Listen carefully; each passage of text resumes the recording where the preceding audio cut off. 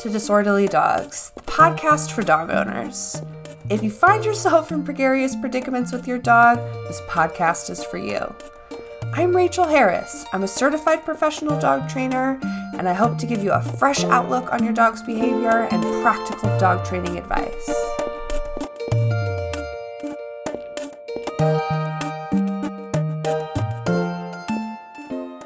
Hello, everyone. Welcome back to another episode of Disorderly Dogs, the podcast. We are so excited that you're here. We are going to talk all about the Shelter Playgroup Alliance today, which is doing some pretty remarkable work. So, Mara, do you want to go ahead and introduce yourself for the listeners? Tell us a little bit more about your role at Shelter Playgroup Alliance, and then we can talk more about the organization. Sounds great. So hello, everybody. I'm Mara Velez, and I'm the executive director and co-founder of the Shelter Playgroup Alliance. So my primary role is to keep everything running along with my operations director, Keem C, who also is my sidekick, who also helps everything run. So I'm the primary instructor for our online educational program, for going out to shelters and teaching handling workshops and kind of keeping the organization running. Right. Yeah. It's a very hands-on thing, right? Like helping people understand how they can be hands-on in the shelter playgroups. Yeah. Mm-hmm, absolutely. Yeah. So we actually started, so it actually is our core program, our educational program that is free online. So that covers a lot of body language and overview of our approach to running Lima-based playgroups. So, running playgroups, as probably your listeners are aware, and I'm sure that you are all too familiar with, is that it's a really advanced skill. It requires a lot of knowledge of body language and a lot of knowledge of what good play looks like, and a really deep understanding of interdog social signaling, so that you can tell whether that little interaction is going to go well or if it's not so well, and if you need to intervene at some point. And then we have some Lima-based guidelines on what that intervention looks like and how to introduce dogs. So there is definitely, even in the online portion, it's not just set and get. There are folks take video of themselves doing handling and recording their observations of videos. So it is actually quite an interactive program. Oh my God. I love it. It has to be intensive. It has to be, right? Like how else are we really going to produce skilled handlers in that? Okay. So before we jump into that, I want to kind of jump back to like the history of Shelter Playgroup Alliance. So you're one of the founders. So can you kind of tell us like the roots of Shelter Playgroup Alliance? Yeah. So it actually started, I was a behavior and training consultant at Contra Costa Animal Services, which is a large open admission shelter that's just 30 minutes away. I'm here in Oakland, California. So it's just 30 minutes east of me. So I was we had completed kind of developing a volunteer training program, getting everybody up to speed on sort of what we needed them to know about dog behavior, so that they could do behavior or that we had some volunteers who could do some behavior modification, some more advanced work. We had, of course, a lot of shy and fearful dogs that we wanted to help grow in confidence. And then, of course, the jumpy, mouthy dogs that we're trying to teach what we called our canine charm school, teach them how to be more polite with people and with other dogs. And then once we finished all of the volunteer training, we then decided to, what are some additional enrichment things that we can do for the folks who were now fully trained up. There was a good, 40 or so hours of learning with me. I'm sure those volunteers at that point were just like, Mara, we just can't even handle anymore. Thank you very much. But we were looking small feat, getting all those volunteers, right? Like, I know those of you who are listening who have experience with volunteers, it's not an easy thing to like one, get volunteers, two, get all the volunteers on the same page, and then be like, okay, so now everyone's on the same page. Let's do something else. Like that in and of itself is a very giant feat. Well, we had drop-offs at every level, right? So we didn't have everybody going through all of it. Not everybody wanted to work with jumpy mouthy dogs. So, or had the patience to work with fearful dogs, which is totally fine.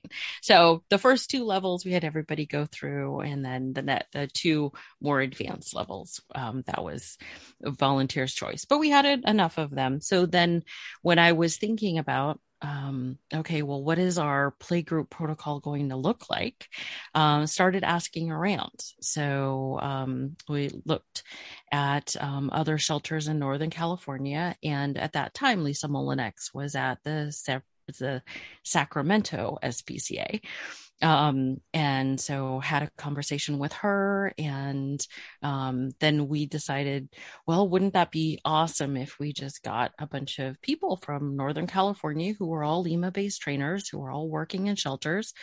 Let's get together and see what everybody's doing, because I'm sure we're all doing it slightly differently.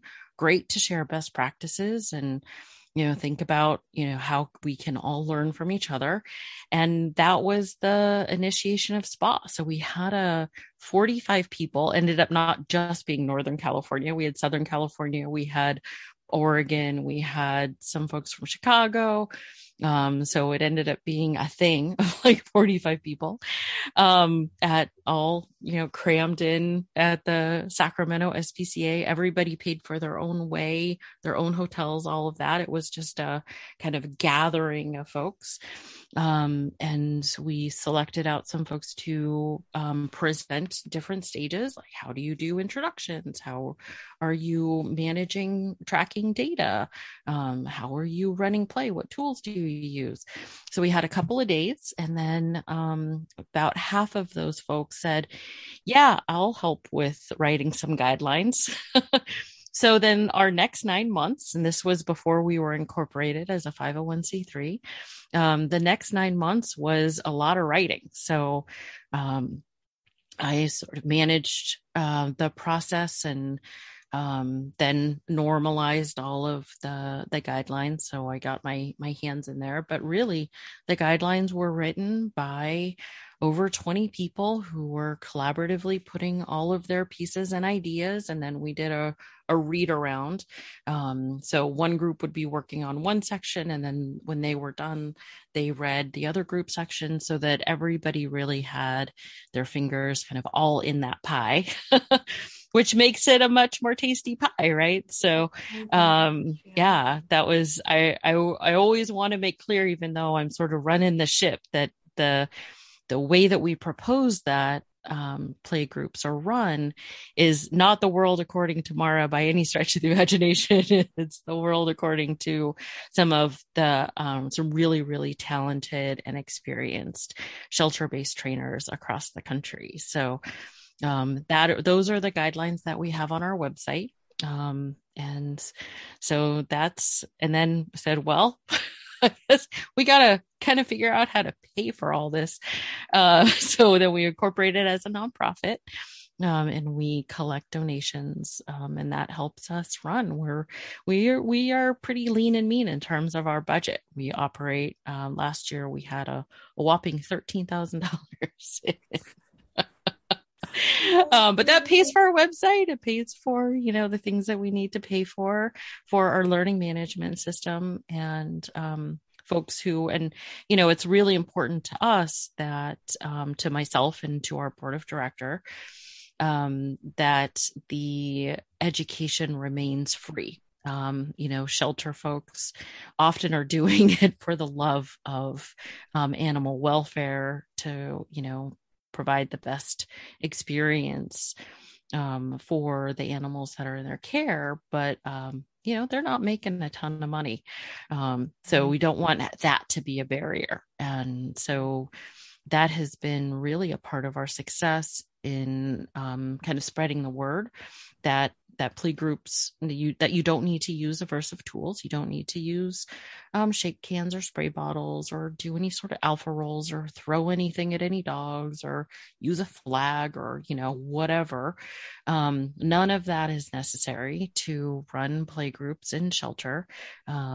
So we have had hundreds of shelters and lots of individuals, actually quite a few daycares, which is very cool. And folks across the country in Asia, Australia, Ireland, and Greece. So we have folks from all over that join our cohorts and have taken our learnings and implemented them in one way or another in their shelter. So it's been pretty cool. What a beautifully collaborative effort. Okay. Because I think that we need to just talk a little bit about that, because I think that there's a little bit of this stigma in the shelter world that like change is really hard and it's hard to get along with people. And I think that, yes, some of that is true, but you also proved that people who have the same mission are absolutely capable of collaboration. And that's extraordinary in and of itself. Yeah, it absolutely has been a rockin' collaboration. And of course, super talented people who volunteer their time to write pieces. And, the key is having a really clear vision for what we wanted to achieve. And, the problem statement that sort of led us to even say, let's get together and write something, is that there wasn't anything on the national stage that was Lima based, right? So we had something on the national stage that is very much not Lima. And so for everyone listening who's not familiar, Lima stands for least intrusive, minimally aversive, right? So I know a lot of the listeners are probably familiar with that, but if those of you who aren't, it's very important, right? That's how I choose to train the dogs. And yeah, that was not consistent in the shelter world. Yeah. And to build on the Lima, so, least intrusive, minimally aversive not only means that we're not going to use aversives as much as we possibly can, but the least intrusive, really the principle there is least restrictive. So what does it mean to not restrict? Well, the flip side of that is give lots of choice. So what that means is, when we're thinking about an enrichment program, we're giving the dogs choices. What would you like to do? Do you want to meet with this other dog? Would you like to do nose work instead? So actually our first few modules in our program are just delivering other forms of enrichment, non-play based enrichment. And that's training with people, because a lot of the dogs who are coming into the care of a lot of shelters, they're not ready to play yet, or they don't really like other dogs, or they only like a few of them, and the few that they do like are not actually at that shelter. So they are not dog aggressive in any way, but they're just not interested in playgroup. So we don't want to flood them, which would be, throwing them in and not giving them a choice. We want to say, hey, is this a good thing for you?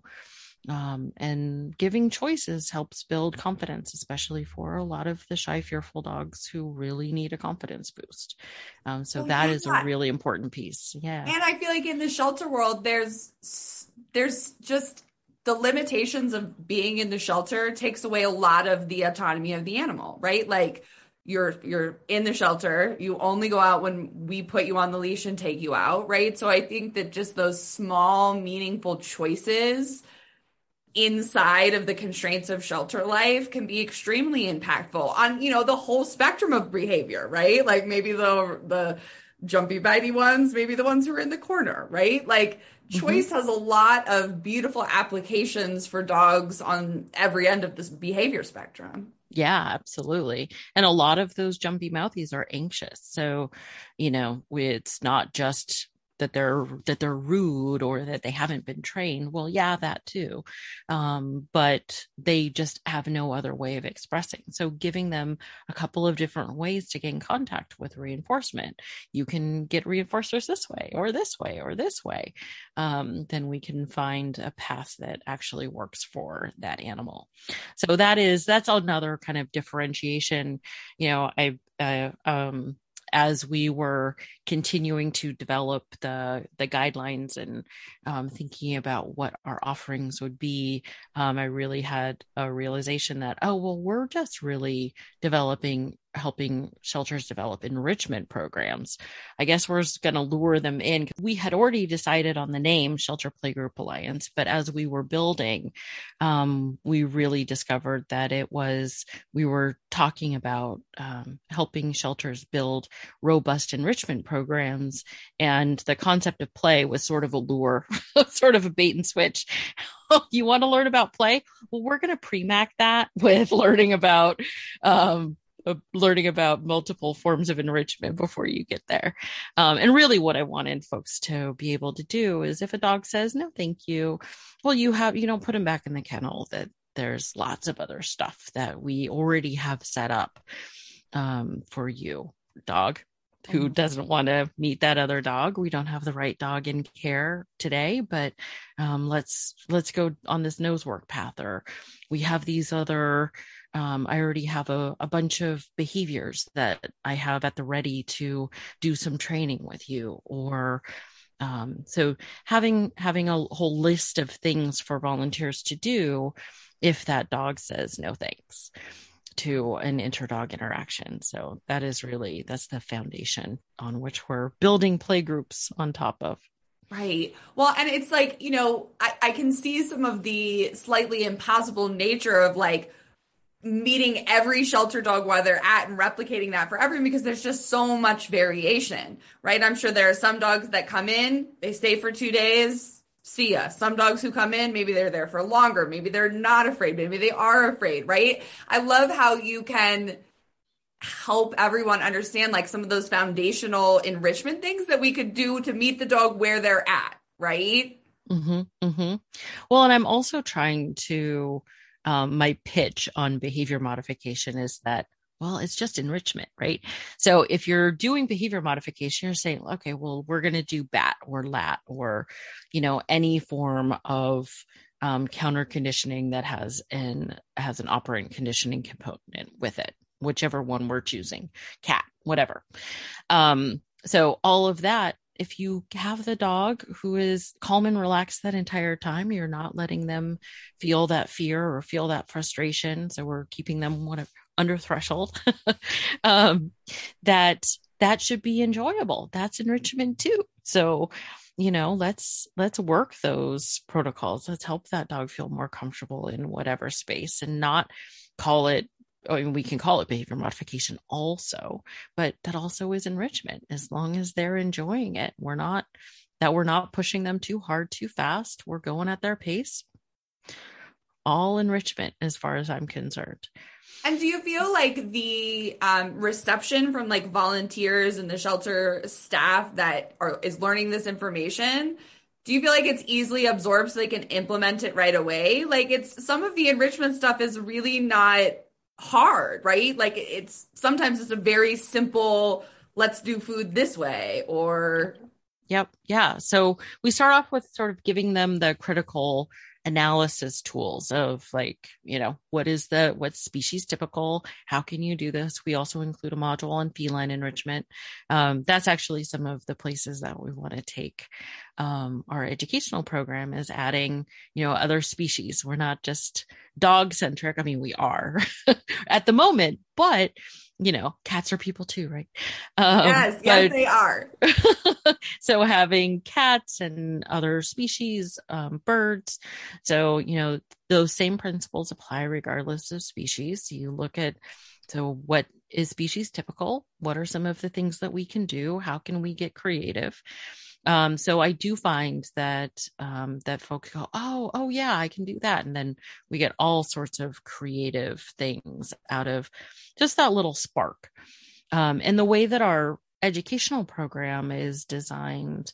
It's a 4-month program, and I expect folks to spend a couple of hours each week. So it's chunked learning, which is one of the best ways to learn, just a little bit at a time and not getting super overwhelmed with all of this information coming at you. So from that, once we switched from me just going to shelters and doing a 3-day, like, I'm just going to do a little dump on you.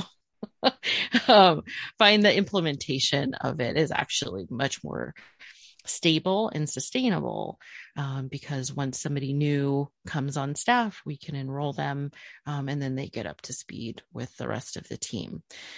So splitting is not just for teaching dogs, is it? Exactly. Yes. Oh, we're always shaping. Yes, always. That's so beautiful. Okay, so can you share with the listeners a little bit more about, like, so we make sure that the dog is enriched, right? In whatever way that looks. And we're building more choice, not just for the dog, I guess we should say the animal in this case. So when we have an animal who is choosing to interact with other dogs, can you kind of walk the listeners through, like, a little bit of what you're trying to empower shelter staff to accomplish? Because, as someone who previously worked at a shelter and a daycare, managing a group of dogs playing is a very, very tumultuous emotional ride for the human end, right? So, like, it can be. Yeah, it can be for sure. Yeah. So let's say that we have a very social dog. We have 2 social dogs. And that those are in the shelter setting, getting a little fewer and farther between, but maybe about 25% of our population at any given shelter. So, not that many, but let's assume that we have, 2 dogs who are like, yes, you're amazing. So how do we discover that? So we have them on leash. It's really important to me that we're doing introductions of the dogs on harnesses. So at our shelter, at Contra Costa, we, use slip leads to move the dogs through the shelter. But for any of the behavior stuff, we have a set of harnesses that we use to do the introductions. So we're doing introductions in protected contact. So that means behind with a secure fence between the dogs, just in case something happens. Also take some of the pressure off of the handler so that they're not, white knuckling the leash in case something happens. You can be much more fluid, much more relaxed when you're doing that introduction. Let's say that introduction goes well. Both of the dogs have loose and wiggly bodies. They play bow to each other. They make some lateral movement. Their eyes are soft. They're like, oh my gosh, I met my new best friend today. That's amazing. Can we get on the same side of the fence? So usually those introductions, that's like, 30 seconds, right? Really quick. We can see that there's already a love connection. And then we bring the dogs together on the same side of the fence. We make sure that we're doing that introduction again, but this time in semi-protected contact. Just means that there's still a leash attached to that harness. Just to double test, because we're, often I see that the dogs are like, hey, what's up, through the fence. And then they get into the yard together and they're like, yeah, just kidding. So actually, maybe I don't like you quite that much. Coffee's fine, but lunch too much. So they say that, oh yes, we absolutely want to have lunch together. So then they might have a little bit of play. We'll drop the leashes and have them drag for a little bit. And then if it continues to go on well, and I use this like eating together metaphor, or analogy, that, now we want to have dinner. So we can take the leashes off. They'll play together. They'll, play for a couple of minutes. They'll rest. They might go back to playing. But at that entire time, we're seeing them take breaks. If we're not seeing them take breaks, that's when we'll prompt some. So we want to see that there's a bunch of breaks. We use a little squeaker or noise. some dogs are not super comfortable with that noise, so we'll find an alternative. I had one clever volunteer use a duck call as the recall cue. So I thought that was brilliant because he was a duck hunter. I'm like, okay, great. He already had it. He already had it at home. He's all, can I use this? Absolutely, of course. When there's multiple people who are training, we just want to have one or two sounds that are neutral, that aren't going to escalate if our emotions get a little high. So that's why the squeaker or some other sort of neutral noise. I love that management tool for human behavior. Yes. Right? So I think you get a little worried. You're like, right? Yeah, right. We don't want to overstress the dogs. We just use the same thing. It's always going to sound the same, and it's paired with food. So we squeak or duck call and give a treat. Squeak, duck call, give a treat. If the dogs are too highly aroused to come out of that, we just clip a leash on and very gently guide them away from their playmate, give them a break, and then see if we can have them re-engage. Management of arousal is a super important piece because that'll keep conflict from escalating. Oh my gosh. Y'all posted something on Instagram and it was like, the reason for the arousal, the direction that it's going. I can't remember the exact verbiage. That's what I was like, all right, I need to talk to Shelter Playgroup Alliance. I need to talk to somebody about this more. Okay, so can you expand on that a little bit, right? Like the arousal. So maybe define a little bit of the arousal just so the listeners kind of really understand what you're talking about and then the direction the arousal can go. Yeah. So we're always aroused if we're alive, right? So zero arousal would be that we're 6 feet under and that our friends and family have are very sad. So as long as we're alive, there's some level of arousal. So we can have low levels of arousal. That's just being as calm and relaxed, like my dog who's sitting right here next to me. He's just chilling, nothing too exciting. But that arousal can increase. So that's the low to high level of arousal. High level of arousal would be like, maybe some piloerection and, sees the squirrel, gets piloerect, starts to chase the squirrel. That's a high level arousal. Then the valence, that's the word that you're talking about that we had in the post. So that's the value to the learner. Is it positive or is it negative? So high arousal, positive valence is like, oh my gosh, I'm so excited. So that scenario that I was just talking about, the two, imagine two young dogs who are like, I'm so excited. That would be high arousal, positive valence. High arousal, negative valence are feelings of frustration, fear. So you're highly aroused or anticipation of threat, aggression. So if we imagine a circle and from top to bottom, we have that level of arousal. And then from left to right, we have the valence. If we think about that right side being the positive valence, so high arousal, positive valence, or low arousal, positive valence. So the low arousal, positive valence would be the feeling of dogs when they're in nose work. They've just completed this like mental activity that they're like, oh, that was so much fun, but they're not running around like crazy monkeys, right? But play groups are by nature high arousal, positive valence. But if it gets too high, then we might get to some frustration. So we know respondent conditioning is always at play, regardless of what's happening in the world. So we don't want that frustration to also be associated with other dogs or with playgroup. So we just have the dogs take breaks periodically, just so that we can keep that arousal from tipping over to that high arousal, negative valence. This doesn't feel so good anymore. That's when, some of the ways that we know that that's happening is that the behavior starts to get a little stereotypic. So it gets to be a little repetitive, like the dog is, chasing and then just kind of won't let up. Or they're, getting on top of the other dog and they're neck grabbing and then they're neck grabbing and then they're neck grabbing and the other dog's like, hey, with a couple of bicycle kicks saying, I'd kind of like it if you got off me now. No, really now? No, really. So we don't want them to have to say that. No, really. We want to get ahead of that. So, a lot of that play can tip. So the guidance is every couple of minutes or every minute or so, just call the dogs back, regardless of how well it's going, teaching them how to take breaks. This is our operant conditioning coming into play, right? Just at that, every minute or so, call them back. They're like, oh, yeah. Oh, it's been about a minute. It's time for me to take a break. Then they can self-regulate a little bit better, especially with new playmates.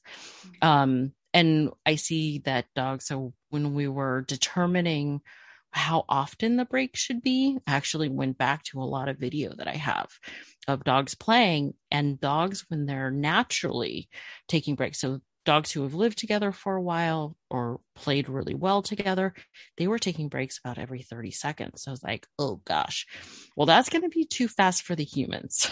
Nobody's going to buy into that. Right, but we could say a minute or, and watch the arousal level when you see it start to get a little repetitive, even if it's fine, even if there's enjoyment on both sides, let's just take a break. And then, you call the dogs back, give them a treat, let them watch the respiration rate, watch the pupil dilation, look at that, come down a little bit for the arousal, and then say, okay, you're good. Let's send you back out and see if you want to play with that other dog again. So that's the whole arousal. And that's where some of the art comes in of you really need to be able to read the dog's body language really well to recognize those signals and interrupt, which is why we spend so many hours in our program going over body language and identifying the difference between quote unquote play and not play. Right. Well, and there's so much nuance, right? There really is. Every breed has a different structure. There's so much going on. Okay. So I want to hear a little bit more about maybe some of the practical application of the shelter that you're at, like, as far as one, like the day to day, right? Like how we're seeing some enrichment for the dogs, like on the day to day basis when they get to play. And then kind of like the after fact, like how that information helps us find the right adopter, how maybe that attracts the right adopter, and maybe some of the skills that come after that. Yeah. So I'm actually not at the shelter any longer. So okay. I'm not, so once I started Shelter Playgroup Alliance, I left the shelter.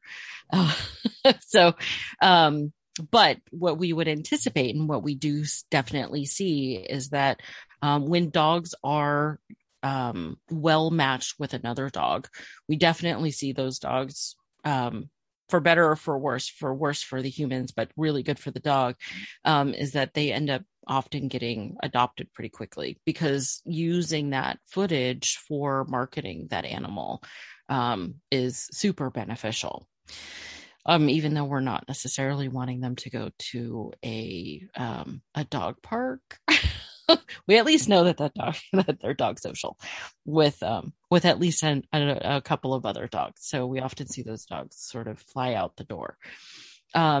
And then, we're seeing a reduction in their overall stress. So for any form of enrichment, for all types of enrichment, doesn't have to be play, that those dogs, we've certainly seen them be able to maintain their sanity, for lack of a better term, but not exhibit as many forms of stress when we provide them with lots of different forms of enrichment throughout the day. So maybe 4 or 5 different contacts with enrichment, whether or not it's actually playgroup that does that.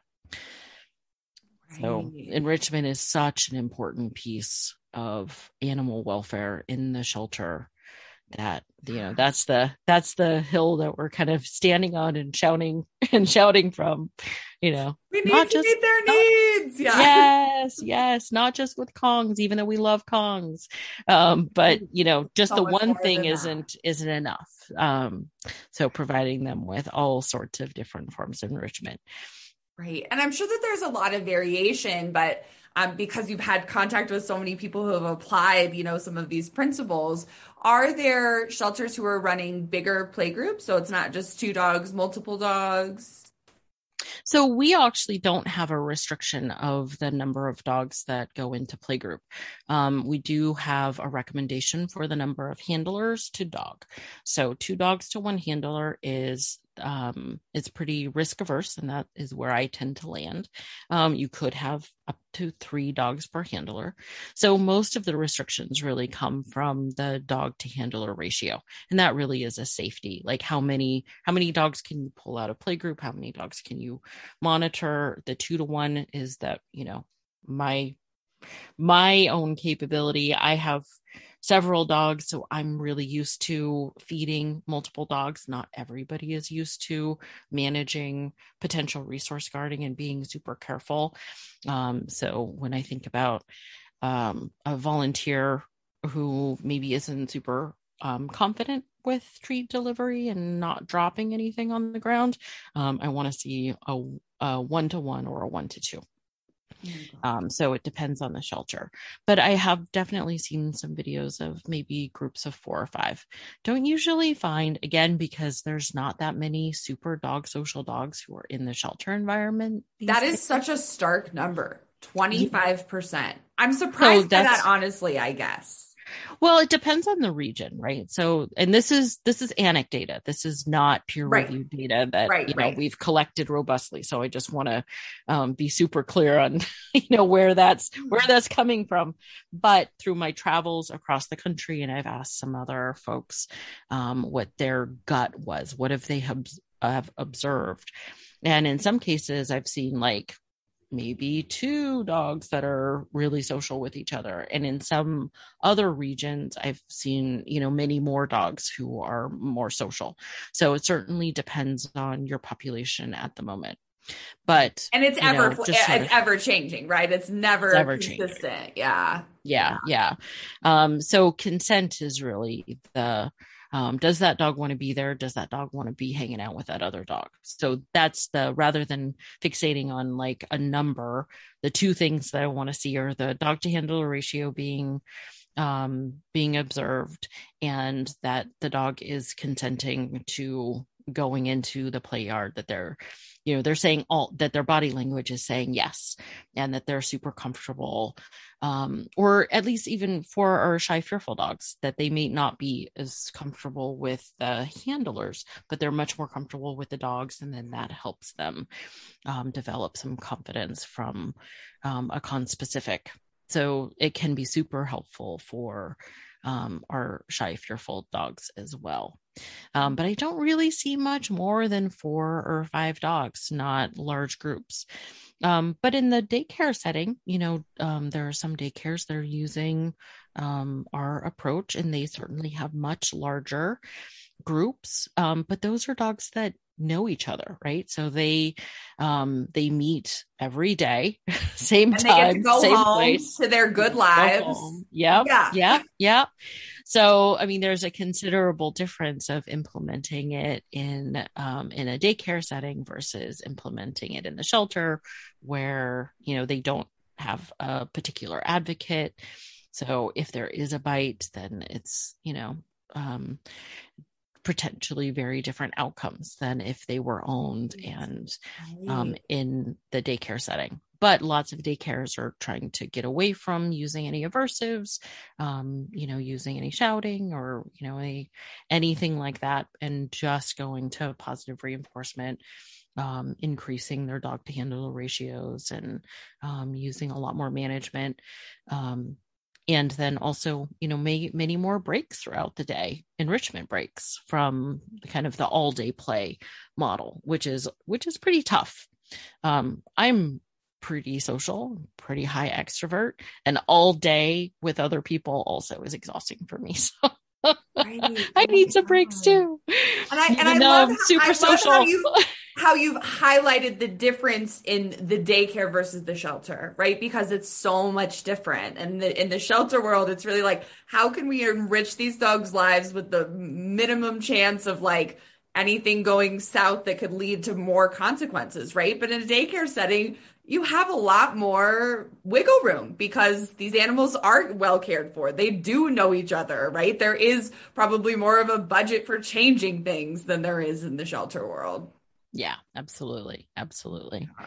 That's so cool. I love to see more daycares applying your principles. Like, that's a daycare I can get behind. Yeah. Yeah. I'm always super excited so the enrollment in our program is super complicated. You just send me an email and say, I'd like to be in the next cohort.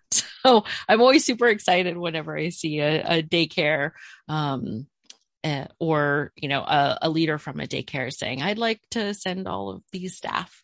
Can we sign them up? Like, absolutely. Yes. Yeah. Still dog behavior applies regardless of the settings, but there are some important differences and change the environment, change the behavior. Right. And I'd also just like to give a shout out to all of the shelter workers who are applying these principles. I have the utmost respect for you. I know it's not an easy thing and the world is a better place thanks to all of you. So want to make sure I'm giving that proper shout out there, right? Because shelter work is not an easy thing. And I think it takes a very high level of bravery, truly, to like, all right, we're doing play groups. We've got this protocol. If the dogs want to do it, we're here for it. Like, it's not an easy thing because in the shelter world, you see things go south a lot too, which is can be traumatic, right? Yeah, absolutely. Yeah, shelter work is really hard. And to the folks who have, gone through the program, that's 30 hours in the span of 4 months, right? That they're carving out of their super busy days in order to do continuing education for the benefit of the animals in their care. And all of the shelter leaders who have said, yep, we're making this commitment. We're making the commitment to Fear Free, and we're making the commitment to Shelter Playgroup Alliance education. So it's really, really cool to see the commitment to animal welfare. Right. That it's and not, I'm sure and that's the ripple effects that are happening in the shelter, even outside of that, right? Because I think that from my perspective, when I help my clients understand how we can look and meet our animals' needs and do all those things, I think that it starts to translate to us and thinking like, wait a minute, how can I meet my needs today? And if we can be happier people, we can only serve the animals better, right? Like, it's so much more than just animals, right? It's the humans attached to them or volunteering to help them. Yeah. I mean, positive reinforcement when you're in the practice of it translates over to all aspects of our lives. And I'm sure that, those of us who are positive reinforcement trainers and Lima-based trainers, we try to apply all of that stuff regardless of the species, even our own species that we're working with, and to your point, to ourselves too. Yeah, absolutely. Okay, so tell us the future. What's the future of SPA?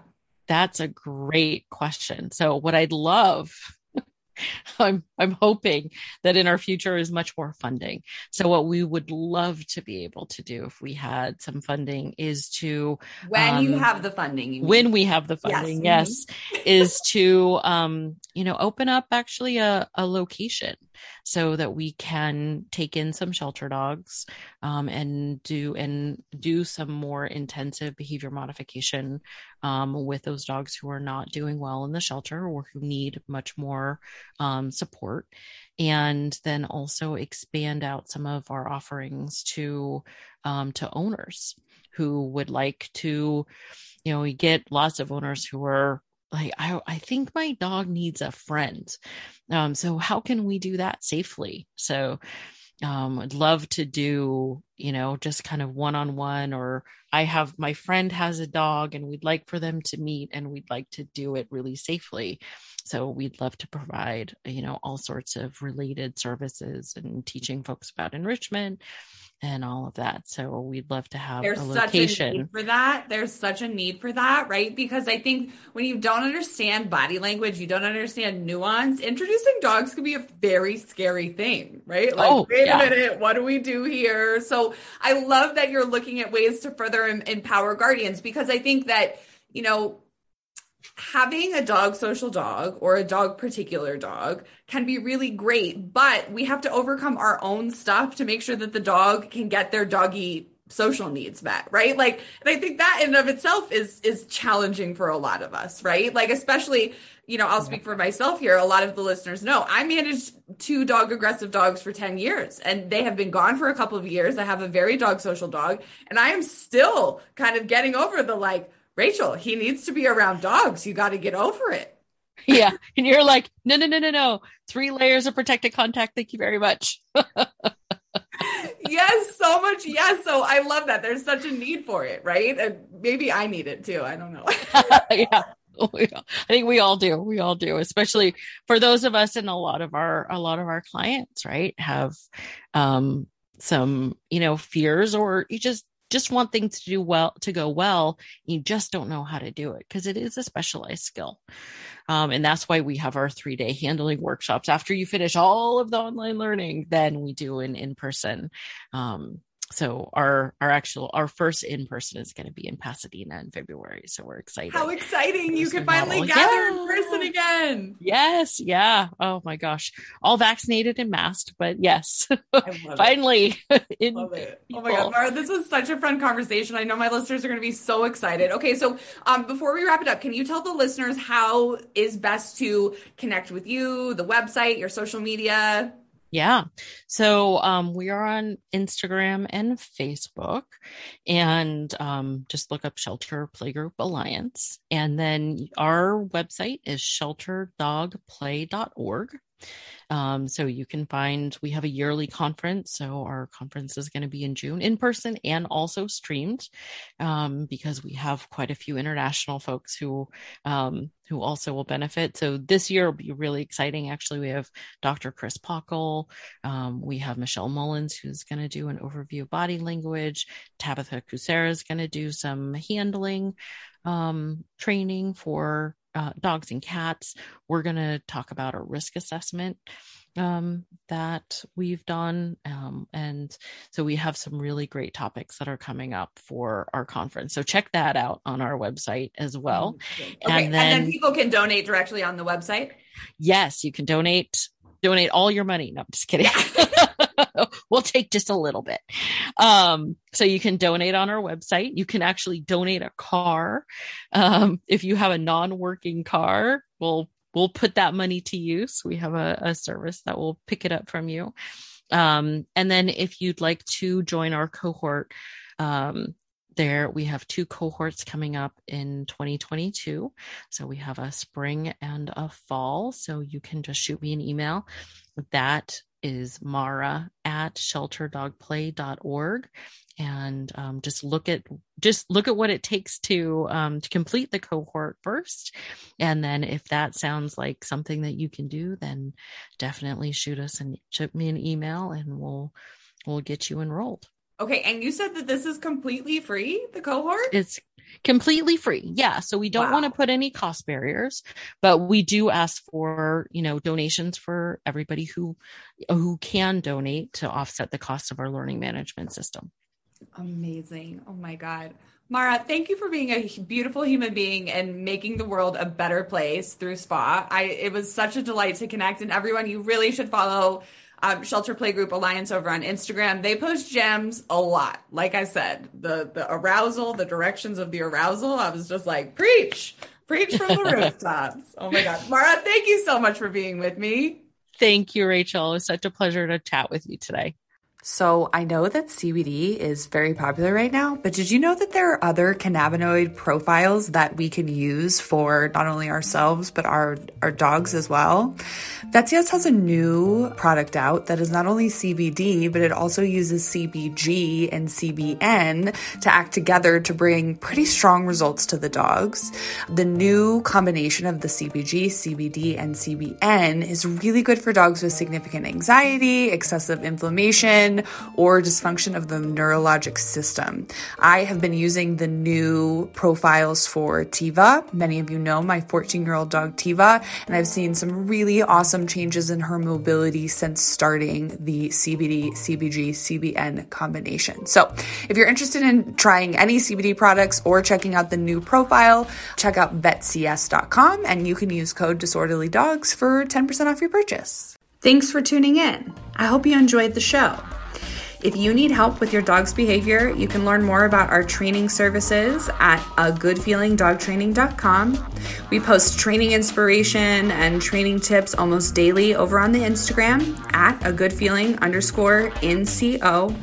If you like this podcast, we would be so grateful if you could share it with a friend or family member who could benefit from all of the information. It's been a total delight. We love this podcast so much, and thank you so much for listening to Disorderly Dogs.